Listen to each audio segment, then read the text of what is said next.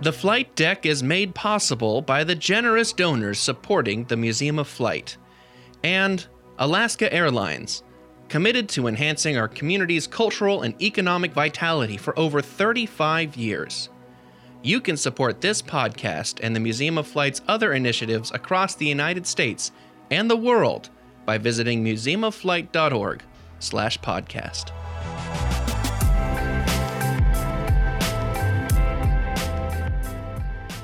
Hello and welcome to The Flight Deck, the podcast of the Museum of Flight in Seattle, Washington.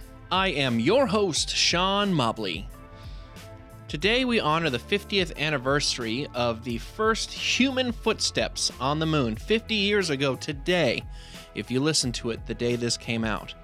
Now this day has special significance to us here at the Museum of Flight as the Smithsonian has chosen us to steward the Columbia Command Module, the spacecraft that Neil Armstrong, Buzz Aldrin, and Michael Collins took to the moon and back, the only piece of the spaceship that made it all the way back to Earth on this historic anniversary. It is here as part of the Destination Moon traveling exhibition from the Smithsonian Institution Traveling Exhibition Service. So, to commemorate this, I thought we'd share some words we recorded with the one and only Buzz Aldrin, the second person to walk on the moon. This interview was recorded here a few weeks ago in front of a live audience. Now, to put some icing on the cake, it isn't me interviewing. And no, me not interviewing is not the icing. At least I hope it isn't. The interviewers are Mark and Rick Armstrong, two of Neil Armstrong's sons. So a few times you'll hear Buzz say stuff like, "Your dad did this, your dad did that." He's referring to Neil Armstrong because he's talking to his sons. So this episode is special in more ways than one. It's part of the Destination Moon Pod Crawl, a podcast celebration of the 50th anniversary of the moon landing, featuring stories about the past, present, and future of spaceflight. We've partnered with 4 other amazing podcasts to create content centered around this theme. Other stops on the Pod Crawl include Stuff You Missed in History Class, GeekWire, Sound Effect from KNKX Public Radio, and Radiotopia's The Truth. They've all been airing episodes over the last week or so about different aspects of Apollo. So after listening to today's episode, check out our show notes for links to these other podcasts and continue geeking out about one of the most incredible moments in human history, the Apollo 11 moon landing. So keep the crawl going. And if you're joining us from one of these other podcasts today, a very special welcome. We hope you enjoy what you hear on the Flight Deck.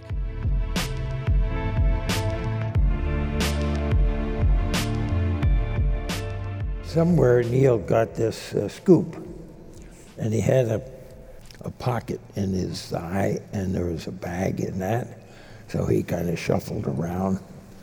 And I could see that he didn't have much trouble moving around there at all. Before that, I did vaguely see him jump up and then jump back down again. So I didn't see him having much trouble moving around. I figured, hey, this really is going to be kind of easy. Now, maybe that built up my confidence. Because in the picture here, I'm coming down the ladder, and my backside is being photographed. So I get down to the bottom rung on the ladder. Boop, I jump down. Now, what the heck? This is 1/6 gravity. That's no big deal. Boop. I didn't make it. And the trivia quiz is the very iconic picture that Neil took of me. You look at my legs and you see little smudges here on both shins, and that's where dust that your dad put on the bottom rung of the ladder shows how much I missed. Now, there was one other thing about this contingency sample. The idea was that if somebody gets outside and something goes wrong, and you got to get back in, you better pick up something. Gotta get the rocks. Yeah. So it was called a contingency sample. There was a little concern with some people that when we brought that in, it might be a little dusty, and people said, scientists that know what they're talking about, said that, well, if we pressurize the cabin with oxygen, that's liable to burst into flames. Okay. So we decided what we're going to do is to put it here on the top of the engine ascent cover. Later became the bed. The bed for your dad. Now, we did not think it was going to burst into flames. That was just silly stuff. Now, the reason I'm telling you that is because when my uncle came down for the launch, the night before, I told him this silly story about this contingency sample with some lunar dust, and that we were going to put it here because it might burst into flames. And I said, well, you didn't worry about that. So on the plane back to California after my uncle had seen the launch and everything, he sat down and started explaining this funny story about the contingency sample, and that we were very prepared because if the oxygen caused it to burst into flames, we would depressurize and throw it outside. So my uncle tells this guy sitting next to him. Turns out he was a reporter. And there's a little column in the California newspaper, and the headline says, Aldrin fears lunar rocks.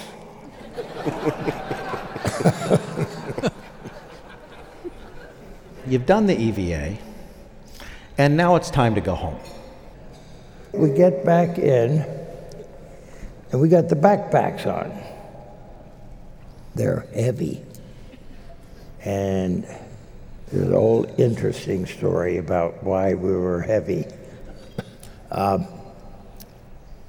So it had been decided that when we got back in, we would hook up to the onboard system of the LEM, and we'd have the backpacks off. Then we would depressurize the LEM again, open up the hatch, and throw them overboard. When they hit the ground, the experiment that I had put out was a seismometer that would supposedly find moonquakes, not earthquakes, moonquakes, or whatever is going on underneath. But back in Mission Control, they could hear the backpacks hit the ground. So we closed the hatch, and now it's time to think about going to sleep.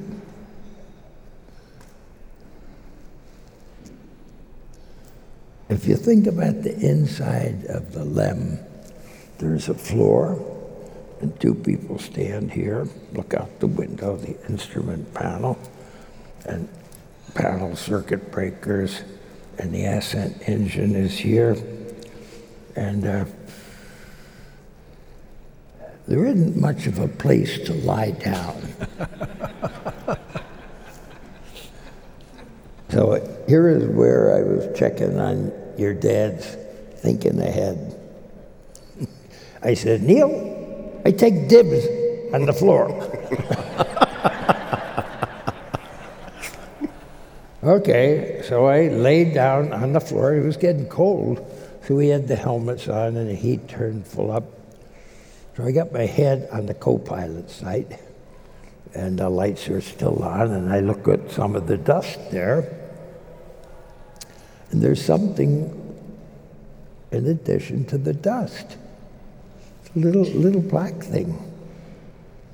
Boy, it sure looks like the end of a circuit breaker. Yeah, it sure does. Well, it must have come from my side.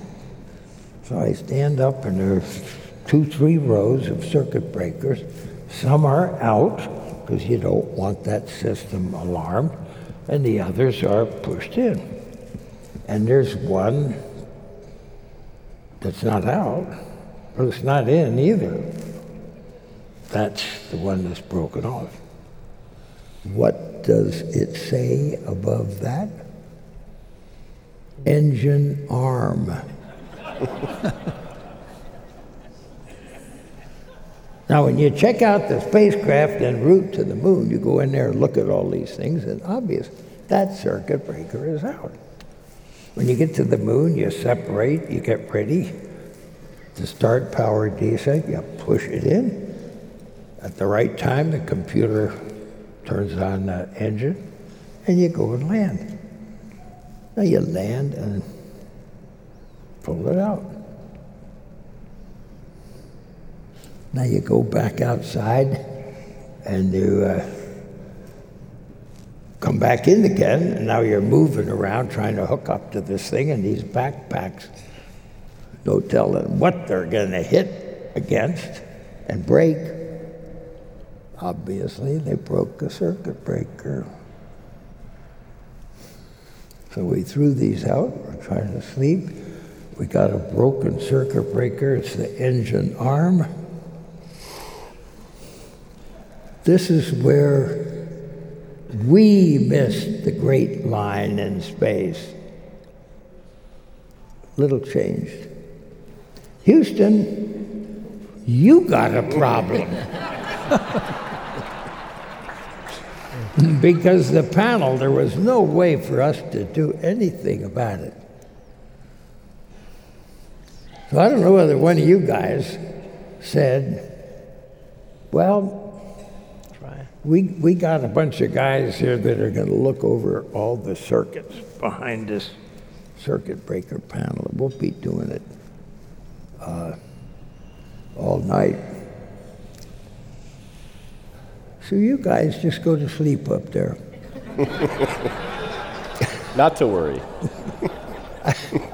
I sort of looked at Neil, and I didn't see that it meant a lot to him. He's a pretty cool guy.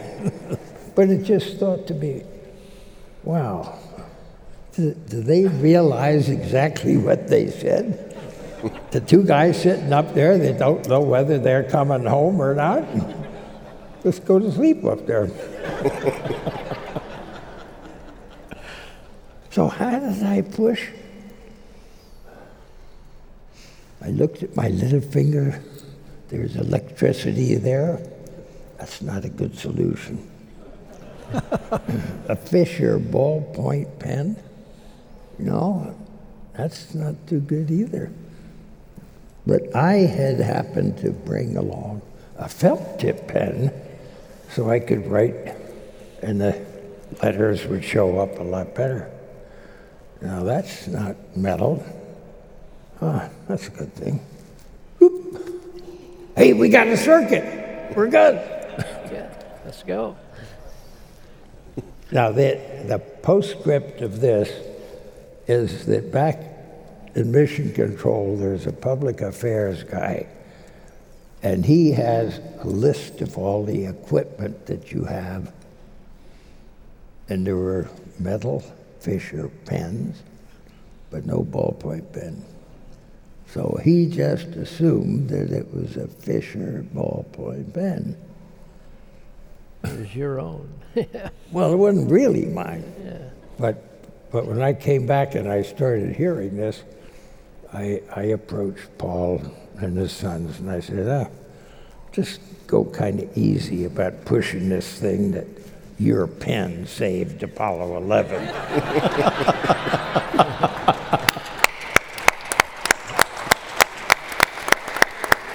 When the command module comes up here, it's not here yet, is it? Yep. Yeah, it's here. It is? Yeah. There's a display from the Smithsonian of different artifacts. And you better see what I loaned to them, the circuit breaker and the felt tip pen.